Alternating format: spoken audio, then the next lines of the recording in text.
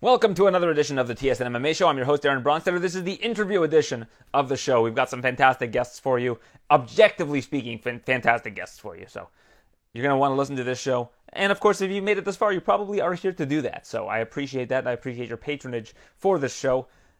Let's introduce our guests. We've got Khabib Nurmagomedov. No introduction really needed. The most dominant fighter in the UFC, perhaps in UFC history. He's only lost one round officially on the scorecards throughout his UFC tenure. He's got a new puzzle ahead of him. In another guest on this week's show, Justin Gaethje. Justin Gaethje is going to bring some great defensive wrestling paired with some fantastic striking, great volume, great precision, and of course, moreover, great power. And I think that's what is going to be the big puzzle for Khabib Nurmagomedov to solve this week when he steps into the octagon against his new fresh challenger, Justin Gaethje, as Gaethje is going to pose a new set of complex problems for Khabib Nurmagomedov to solve. And Khabib, there's always questions for Khabib going into fights. Can he beat somebody who can do this? What's he going to do about that? He's got all this adversity from really a terrible 2020 for Khabib Nurmagomedov in terms of stuff outside of the cage, namely, of course, the tragic passing of his father, Abdulmanap. How's he going to deal with someone like Justin Gaethje bringing that kind of weight with him into a fight? So we will find that out on Saturday. This is the fight I'm most looking forward to this year. I cannot wait for Khabib Nurmagomedov versus Justin Gaethje. Just an awesome, awesome fight. I look forward to every Justin Gaethje fight, but this one in particular, I am particularly fond of, just because we have not seen Khabib in any sort of trouble, given any real problems in the cage. Justin Gaethje poses a unique set of skills that Khabib has not faced yet, and I always love watching Khabib try to solve those puzzles, which he's going to have to do this Saturday. The co-main event, Robert Whittaker against another guest on this week's show, Jared Cannonier, who joins us on the show. And in the heavyweight division, you've got Stefan Struve taking on the long-awaited return of Tai Tuivasa, who's been off for about a year. And we speak with Tai Tuivasa on the show as well. So let's dive right in. Let's go to our first guest. He is undefeated. He is headlining UFC 254, the lightweight champion of the world, Khabib Nurmagomedov. And after that, we'll get the interim lightweight champion, Justin Gaethje, followed by Jared Cannonier and Tai Tuivasa. Here's our interview with the Eagle, Khabib Nurmagomedov. He's the lightweight champion of the world, the Eagle, Khabib Nurmagomedov. Khabib, you did your training camp in Dubai. What was that experience like? It looks like a really great facility that they have there. No, it was great camp. It's very hard camp, It was great facility, like always, like UAE people show us, and it was good, very good camp. So Javier Mendez came out to train you in Dubai. You didn't go to AKA for this particular camp. How did Javier like the experience of being out there with you and your team? Because of this pandemic stuff, because of Corona, when they asked me fight in Abu Dhabi, we make decision with Javier Mendez. I'm gonna make my half training camp in Dagestan, and 45 days before the fight, we're gonna move to Dubai, and he gonna come to Dubai help for us. And because Dubai time and Dagestan time is same, we have same time, and that's why I make everything like this, like half Dagestan, half Dubai, because of last time what happened, and you never know what's going to happen tomorrow with this pandemic stuff, and it was more safety, for us. And it's been a bit of a rocky road heading to UFC 254. Islam Makhachev, your teammate, left without an opponent. Your cousin Umar is in the hospital right now. Are those things impacting you this week at all, or are you trying to block that out? No, of course this is a little bit impacting because I feel bad for my brothers. I feel very bad because I know how they work hard. They last 1 month, they stay on diet, they stay on focus, training, sleep, eat, repeat, It's like, and it was bad news for us, but who knows what's going to happen tomorrow, who knows what decision and what news better for us. And we can talk about this after, maybe 1 year, 2 years.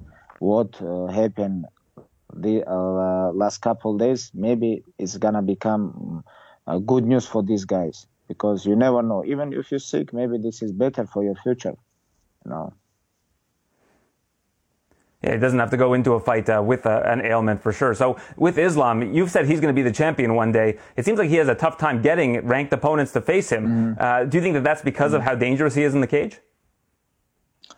I think because of his how he's dangerous in the cage, and I think because of his ranking too, because he's right now top 12, and a lot of guys like top 5, top 6, top 7, they don't want to fight with him because this is a little bit risk for them, and I think that's why.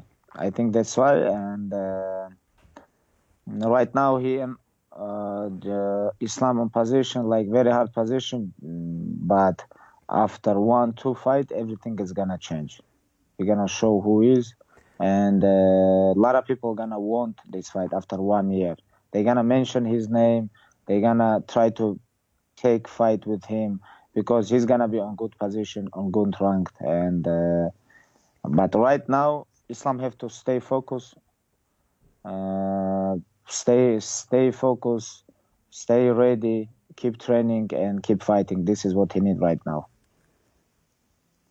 Before each of your fights, they always say, how is Khabib going to deal with blank?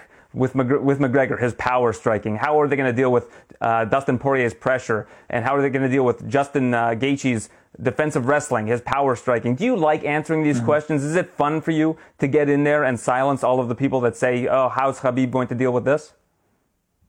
Yeah, I like this because before every fight, I hear how people talk about, oh, this guy gonna be toughest challenge for him, blah, blah, blah. But I don't pay attention for this, you know.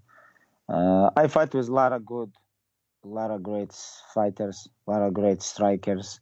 And when they talk about, oh, his kicks, his punch, he gonna stop his takedown and he give him a hard fight on stand-up, you know, it's like...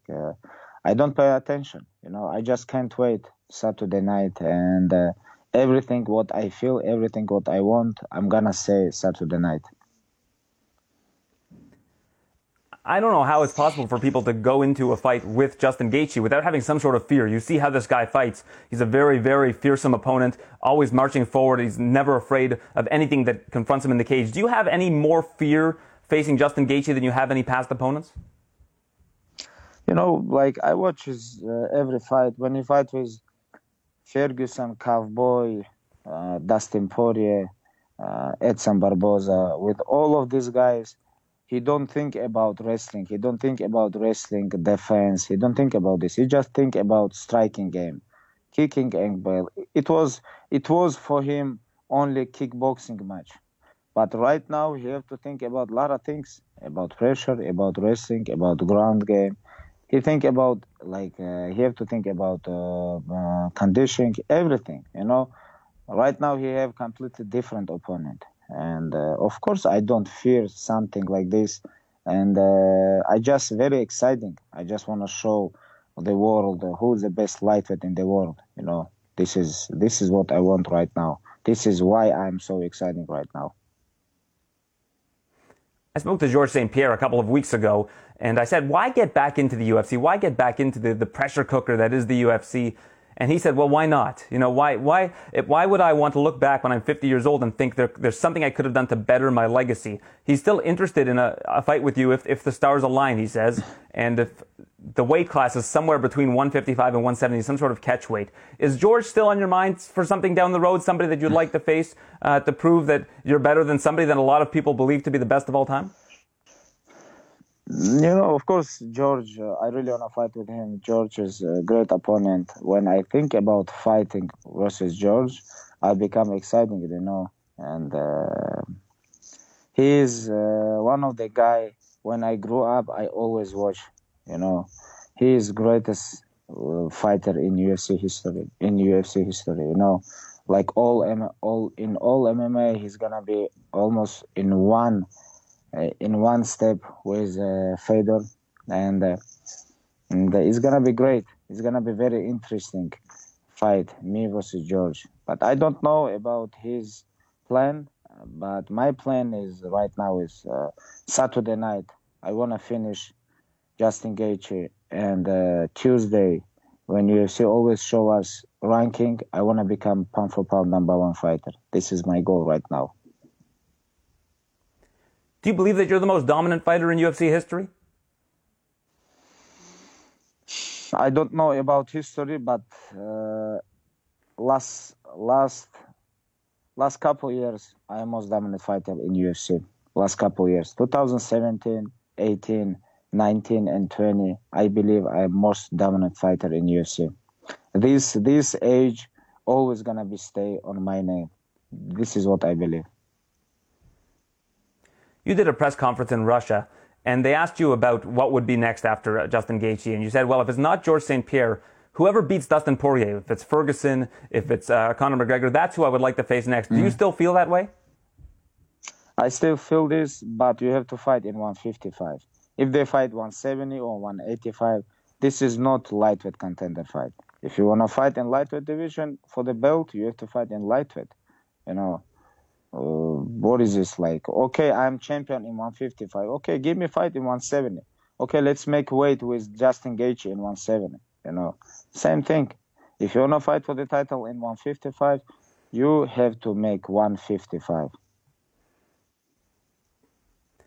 Yeah, there have been reports that if Dustin Poirier and Conor McGregor face each other, it would be at 170 pounds. That is fairly confusing if they are trying to compete to become the lightweight champion. Mm-hmm. You know, it's like I don't understand why Dustin show his weakness. This is just my opinion. You have to say something. Hey, this is my opinion too. He have to do something too. Like, okay, they ask him fight. Conor say, I'm gonna donate you money, and he say, oh yes, and everywhere. But Dustin is lightweight fighter. He's not welterweight fighter. Why are you gonna fight in 170? If you want to fight for the title next, you have to make 155. Fight in lightweight division. This is just my opinion, you know. And we'll see. This Saturday, gonna compete two best lightweight in the world. And this is not Dustin O'Connor. This is Justin and Khabib. You did an interview again recently where you talked about Tony Ferguson, and you said that you don't think that a fight with Tony Ferguson will ever happen. You believe that Tony's going to lose whatever his next fight is. With Tony, do you think he's his worst enemy? You see videos of him kicking poles. He makes weight for no reason. Is Tony getting in his own way, in your opinion? Yeah, I think after last fight he changed. He's gonna change. After like this damage when you're 37 years old, of course everything can change. On your mind, on your body, and if you wanna show he's high-level fighter, he keep high-level fighter. He have to fight with someone top 5 and beat him. Then we're gonna talk about this. You and Justin are both on Fight Island, but they've brought in Michael Chandler just in case anything goes wrong. How familiar are you with Michael Chandler, and what do you think of him? Michael Chandler is. I think I don't need like even use my wrestling versus Michael Chandler. This is what I think, and I know he just come here in Abu Dhabi, but he gonna come here, make weight, and go home. This is what I think.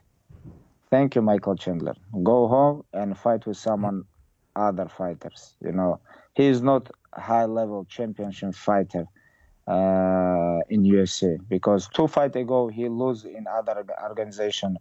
He lose in Bellator for featherweight. He knock him out, you know. And he have to improve himself.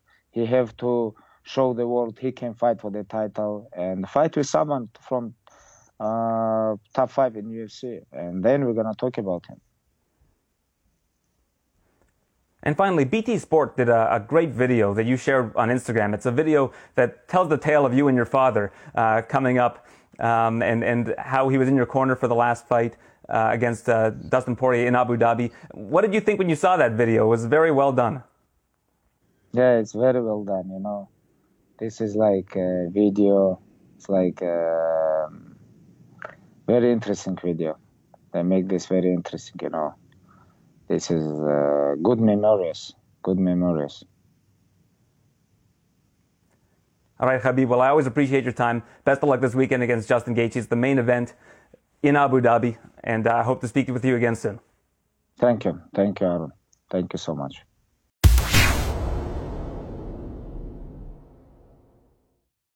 He is the interim lightweight champion of the world. The highlight, Justin Gaethje, joining me.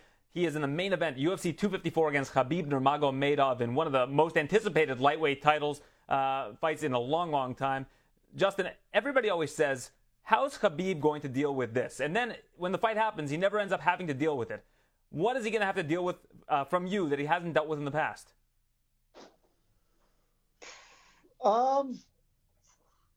Danger. I am dangerous. He'll be in danger for 25 minutes. And I ain't going out like no punk. So that's all there is to it. And I'm so prepared for this fight. I've been preparing for a long time. So yeah, I'm excited, man. I'm excited to test this man. He thinks he's not human. I'm gonna show him he's human. You've been so comfortable in these interviews. I've been watching so many of them, and it seems like you really have almost a Zen-like presence about you going into this fight. It almost feels like you have a script written in your head. Is that how you see it? No, same as every fight. I've been telling myself every day he's gonna kick my ass and embarrass me. So I get up, I work hard, I work as hard as I can. I eat the things I've been needing to eat. I get as much sleep as I need, and then kind of go out there and just trust in myself, trust in the process. That's all there is to it. This is the biggest fight of my life, but it's just another fight, so I can't I can't let it be too large to where it overtakes my my thought process and my emotional state. Has that always been something that's driven you? Is the fear of being embarrassed, the fear of losing in front of a big crowd? I mean, coming into the UFC, you were undefeated. You lost 2 in a row, and since then you've just been a totally different fighter. But is that fear the thing that really propels you and helps you train for these big fights? Yeah, I think that, for one, I think it helps me stay grounded. We've seen countless times where people, forget that it's a fight, and they put too much things into it. It's the same as my first fight. I'm better now. I'm way better now than I was my first fight, but it's just a fight. I think from what we've seen, Khabib is the most dominant fighter we've ever seen in the UFC. But you've said in some interviews as well that you don't feel like he's really been challenged, that the challengers that he's faced so far are not really the cream of the crop at lightweight, at least up until Dustin Poirier. Is that the way you feel about him? I mean, I think Dustin's the cream of the crop, but outside, he's had he won his belt from Ali Iaquinta. That's not a title. That's not for a title. That was just a circumstance in which the title was on the line. Ali Iaquinta is not world class, not in the slightest. So, yeah, that doesn't count. Poirier, I'd be a fool to say bad things about him when he whooped my ass. So, a formidable challenge, but again, that guy didn't grow up wrestling. He didn't wrestle his whole life. So yeah, I mean, I'm obviously going to present a different kind of danger than he's ever faced, as I have knocked out 19 or 18 or 19 of the people that I have out of 22 that I've beat. Nobody's done that, and nobody presents the danger that I present. When you fought previously, you have gotten taken down in fights, but you've also changed the way you've fought in recent fights. You've changed your style. You've been a little bit more methodical about it. Is there a different approach at all going into this that will help you prevent getting taken down? Going back, Michael Johnson, when he had me rocked, he took me down for maybe a second. The Dustin Poirier and Eddie Alvarez, those weren't takedowns. I scrambled and nobody ever secured position. So, yeah, Michael Johnson got one takedown when I was really rocked, got right back up. Outside that, nobody's ever taken me down in a fight. I learned a lot about your upbringing recently, that your mom used to drug test you to make sure that you weren't taking drugs, that you were staying on the straight and narrow, wouldn't allow you to go for sleepovers at friends' houses. Tell me about kind of an untraditional upbringing in that regard. Can you tell me a little bit more about it? Untraditional on some. I think it's traditional. It should be traditional. My parents, are my support system. If I was ever to mess up, the last thing they were going to do is kick me out of the house. They're going to lock me in my room and make sure that I'm in my room.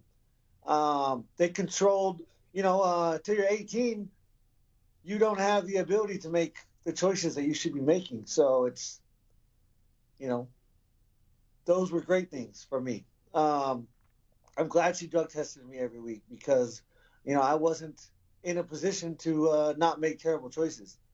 Um, and if you go stay at night at somebody else's house, your parents have no control over what you're doing. People go stay at their friend's house so they can sneak out because one parent might be more strict than another, and that's the reason they wanted to um, protect me, and that's what parents do. How much do you think that built discipline and routine in your life? Like, how much of an impact was that style of parenting? Again, a great upbringing. Yeah, How much did that help you, really, in terms of becoming where you're at today?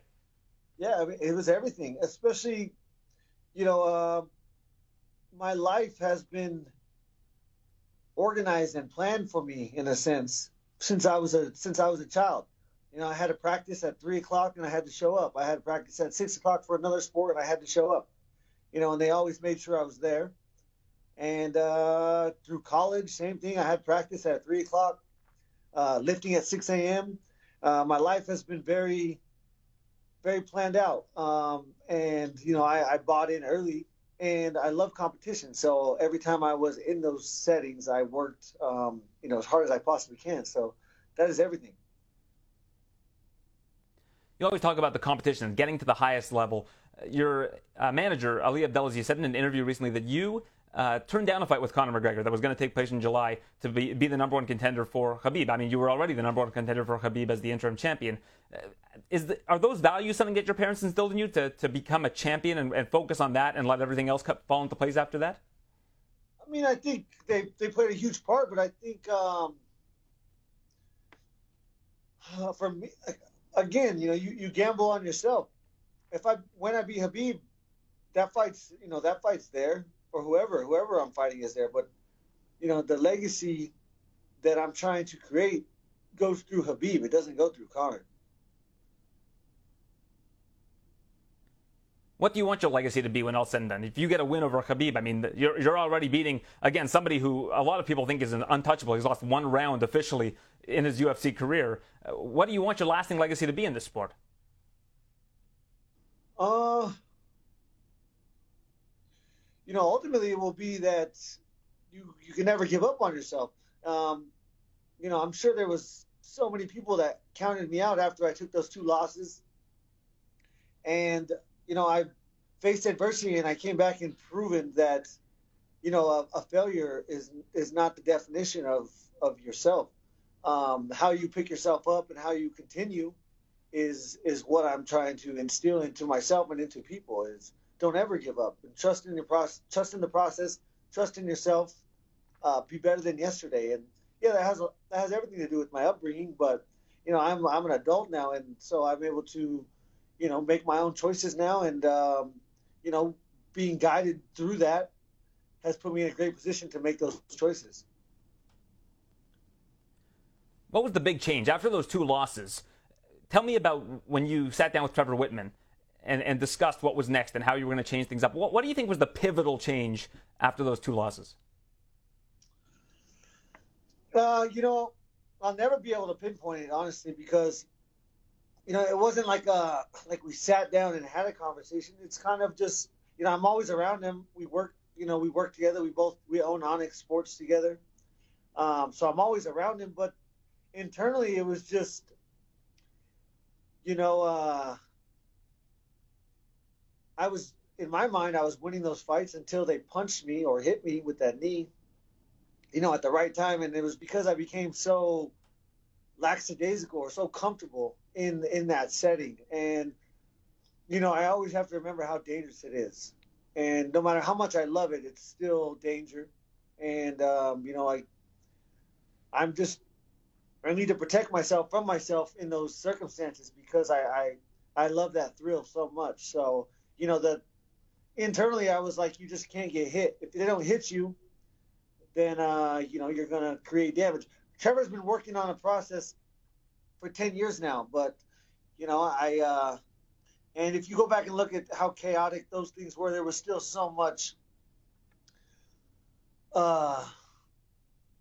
There was a method to the madness at all times. Even though it did not look like it to the untrained eye, there was always a method to the madness. My timing and my reactions are why I'm here. My ability to not hesitate in any circumstance is why I'm here. And so, we've been honing that skill for 10 years. And once I lost, I was able to take a step back and just be more methodical. And that's really all it is.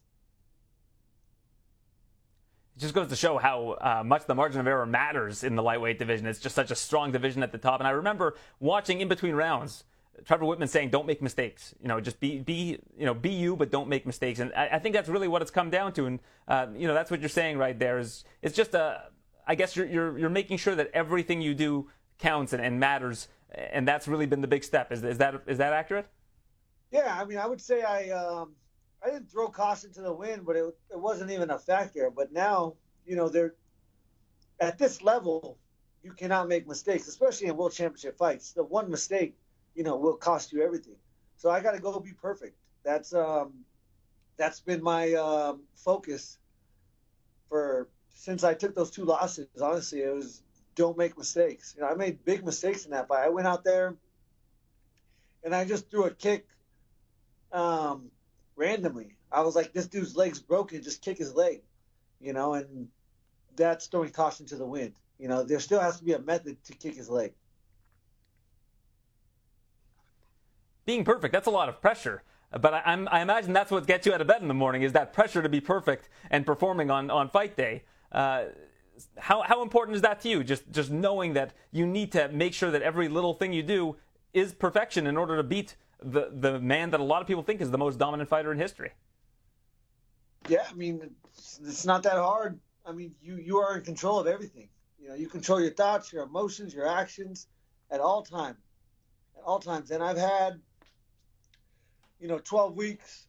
I'm not ready to do math, but it's thousands and thousands of minutes. I only have to be perfect for 25 minutes. I haven't been perfect for every single minute since I started preparing for this fight, but I have been preparing to be perfect for 25 minutes, and that's what I'm here for. Well, on a personal level, there's no fight I've looked forward to more this year than your fight against Khabib Nurmagomedov, the main event, UFC 254. We look forward to watching it, and thanks so much for your time, Justin. Yes, sir. I promise you I will not go out like no punk.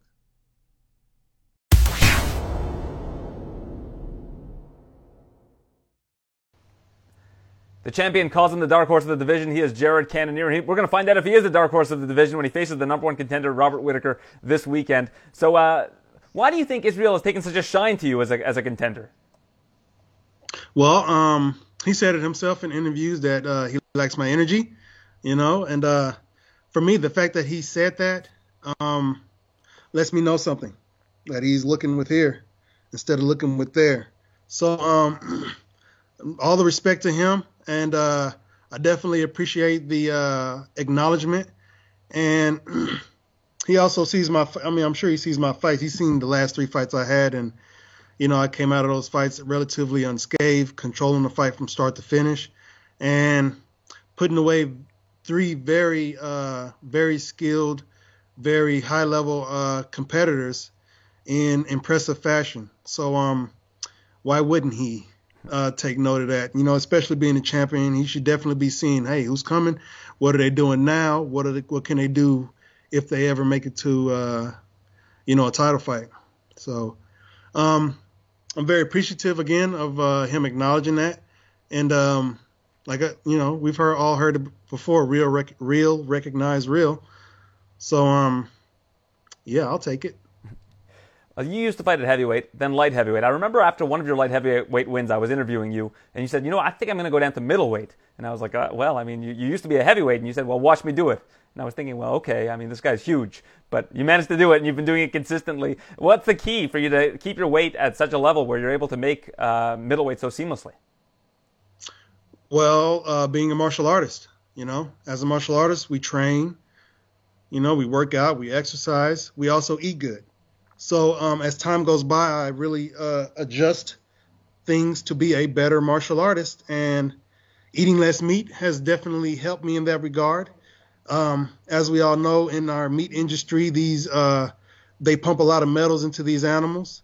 Metals weigh a lot, so that's why when you eat meat, you put on a lot of weight. You can't really, your body can't really process metals as fast. So what does it do? It stores it in our fat. It creates fat to store the toxic metals. That's how people get fat from eating a lot of meat. Not to mention all the chemicals. I can go on and on if you want me to, but clean eating, training, working out is making middleweight is a byproduct of that. You know, when I got into this as a heavyweight, I know that I'm not a heavyweight. Anybody who's smart knows that he's not really a heavyweight. He's just fighting there for now. So that's what it was. You know, I wasn't really in tune with myself, so I was eating all kinds of crap, and you know, but the situation that I was in, you know, I would work all day, had relatively a desk job, so 10 hours a day sitting in front of a computer, twisting screwdrivers and stuff like that, and then trying to fit in as much training as I can and family time as I can after that, and then still trying to sleep so I can wake up at 5 o'clock or 4 o'clock in the morning and go back to work at 6 a.m. and do it all over again. So work was actually hindering my martial arts journey. But when I got to a point to where I could make enough money and not have to make enough money fighting, and I quit my job, and that was the best decision I ever made. You know, it was a really good job, a career, you know what I'm saying? And if I would have stayed, I'd probably be a part of the Zipper Club, if you're familiar with that term. Are you? I'm not familiar with the Zipper Club. Do you want to fill me in? Well, when you eat like shit, you eat a bunch of fat, you get clogged arteries, you end up having a heart attack, and they have to crack your chest open, and fix you.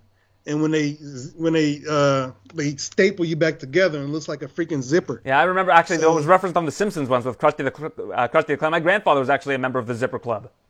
Yeah. So I did not want to be a part of the Zipper Club. You know, it was a lot of guys, and I learned that term from guys at work. You know what I'm saying? But it was good eating though. You know, there were barbecue, and you know, we had a guy up there who made some really good barbecue. He was a competitive barbecuer. Troy, shout out to Troy. Always made some good food, some good pork butts, some good brisket. You know, but like I just said, I just gave you that whole spiel about meat and all that stuff. But when I quit my job and went and moved to Arizona and put myself in an environment with high-level intellectual martial artists, learning from them, learning more about myself as what martial arts does for you, and just figuring out how to be a better version of myself. Of course, I adjusted my diet, adjusted my training, adjusted, my workouts, my recovery. All that, everything involved in being a martial artist. Again, I'm diving headfirst into the game, and this is the results. You know, again, light heavyweight was definitely a conscious decision. Middleweight was more consequential. You know, when I changed my camps, got to do, live the life of a fighter.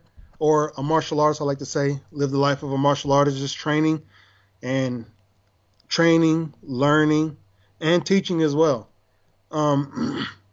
It's just making me a better person. So, these are just the results of that. You said that Israel saw you through here. So I think that's a reference to energy. And I know that that's been a big part of learning more about yourself. You've been into crystals, meditation, and things like that. Did you bring any specific crystals with you for this fight? And if so, what is the meaning of them? I certainly did. Of course, I keep pyrite on me at all times. But I got a new piece right here. This is called Moldavite. Yeah. This is a really interesting crystal. This crystal comes from, it's actually formed when a meteorite impacted near the Czech Republic, and the heat from the meteorite and the impact in the ground, the dirt and stuff, what they call it. This is like a tektite, which is kind of like glass. And we all know that, when you bring extreme heat to sand, it creates glass. And all the other, I can't give you a whole molecular breakdown of it, but this right here, I use this to help manifest. So I'm trying to manifest big things with this here stone, and this is one I brought with me. And this is going to help me manifest a title shot. It seems like it's has not failed you yet. When did you start getting into the stones? Have you been basically undefeated since you started becoming more interested in crystals and minerals?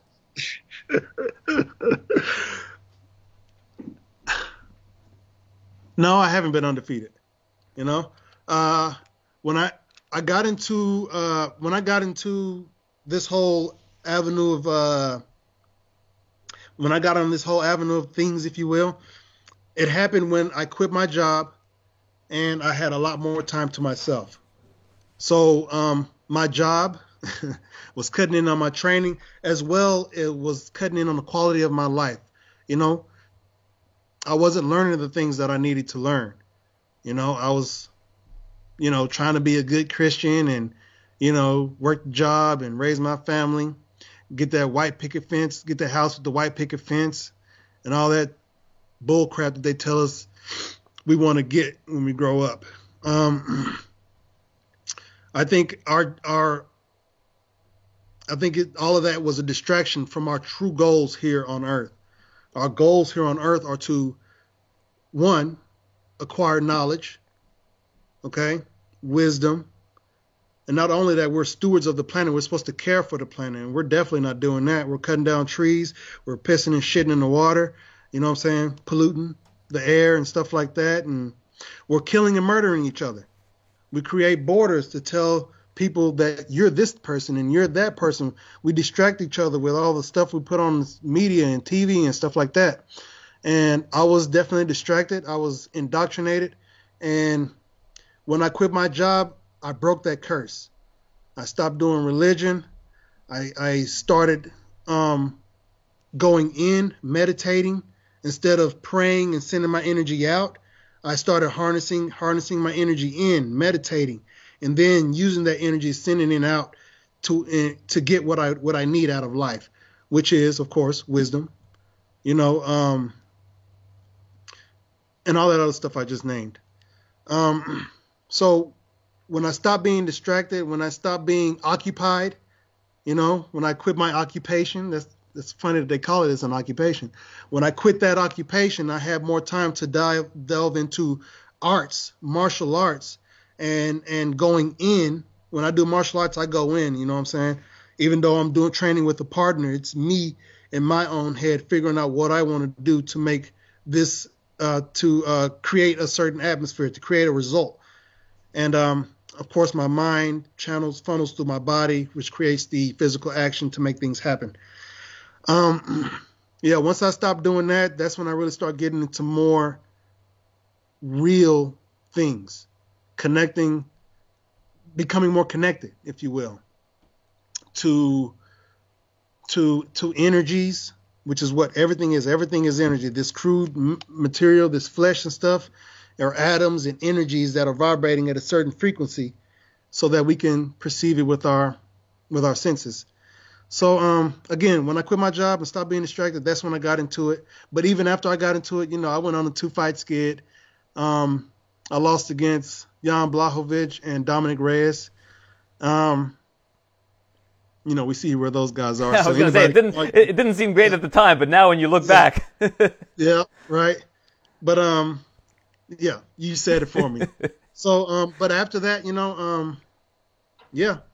again, changing everything, adjusting the diet, adjusting my training regimen, adjusting my thinking, which is really important, which is one of the biggest things that I had to do, change my thinking.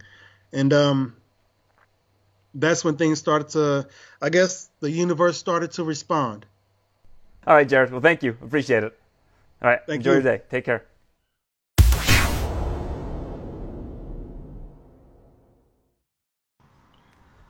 I'm joined now by Tai Tuivasa taking on Stefan Struve this weekend at UFC 254.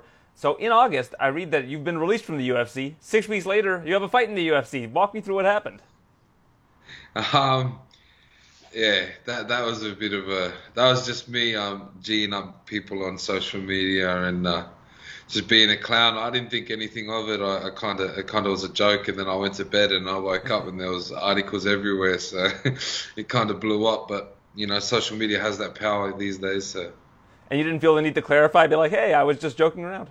Just let it roll. Is what it is, man. If people are so silly to believe whatever they want to believe, then that's up to them. Well, I'm happy to hear you weren't released then. That's good news. But it's certainly good to have you back. What's the last year been like for you? You've been off for a year, and I'm sure you've learned a lot of new tools. Ups and downs, I'm sure there's people doing worse out there around the world, especially with this corona happening and all that. But yeah, I've stayed in one piece, and I've kept myself busy. I've actually been head down, ass up into training, so it's been good. Your brother-in-law Tyson Pedro, he's been off for about 2 years as well. How's he doing, and any updates on him? He's well. Obviously, his knee injury, it's a bit of a big one. So I think he did it again, coming into another fight and stuff like that. So poor bugger's out for till the end of the year or whatever it is. But his spirits are high. He's still training and doing whatever he can to get back. So he re-injured it in training. Yeah. He was meant to fight in Auckland, or I think it was in New Zealand, and I think it would have been like 3 weeks before the fight. So the MACLs, they're one to watch, that's for sure.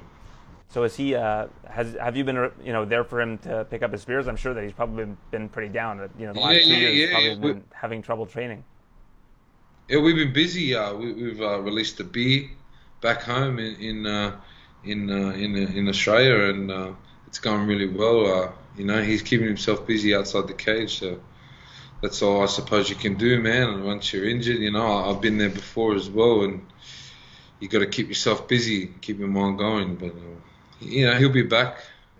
A big part of what's made you so popular is your interactions with the fans. You do the shoeies at the shows. There's no fans at this particular event. Do you feel like that's going to change the way you perform at all, or perhaps even improve it? I think it might improve my performance, maybe in some ways. But I love the crowd, and I love entertaining the fans and putting on a show for people. But I'm sure there'll be millions of people watching on TV, so I won't be short of a fan or two. Are you thinking of maybe hiding a boot underneath the octagon that you can just access afterwards? Yeah.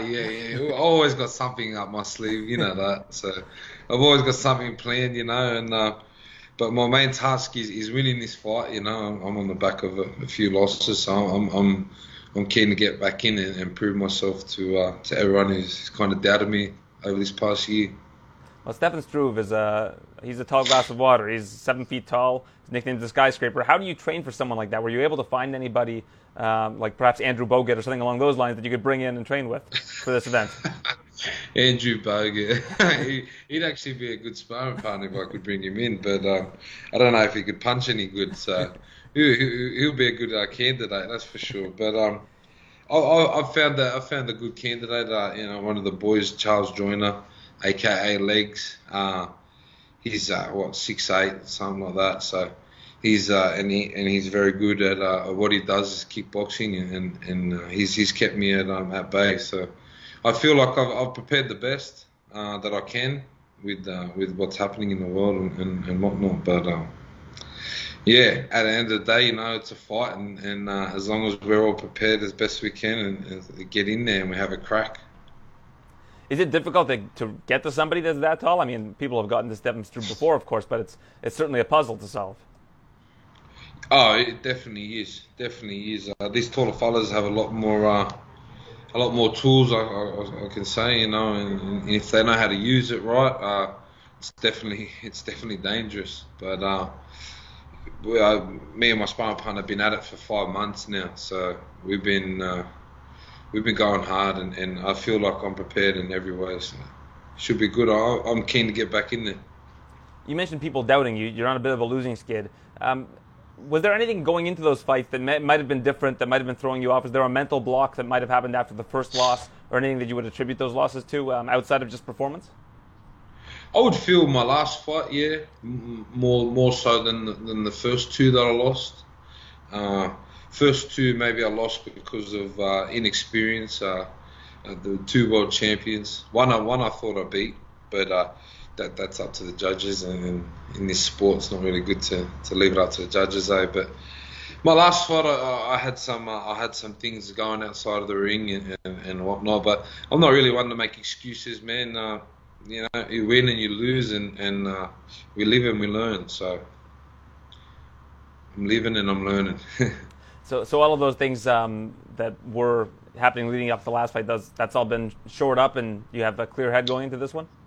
Yeah. I feel I've had to change a few things. You know, not just with my career, but in my personal life, and you know, I was probably making a few wrong decisions, as we do, and it was showing in my results. And hopefully this time you know, I feel like I've made a few big decisions in my career. You know, I tried to move over to America and have a crack at that at AKA and stuff like that. But the world had different plans. You know, this whole Corona's pretty much it's fucked the whole world. So. Did you end up getting over to AKA, or that's just something that you wanted to do down the line? Yeah. I was there for probably 3 months, 3 and a bit months, getting in some work and learning what I could in that short time. But definitely need to head back there. Definitely want to head back there. I think I need to be there to better myself as a fighter and then to do better in this game. So, well, tell me about training at AKA then. What was it like working with Javier Mendez and co?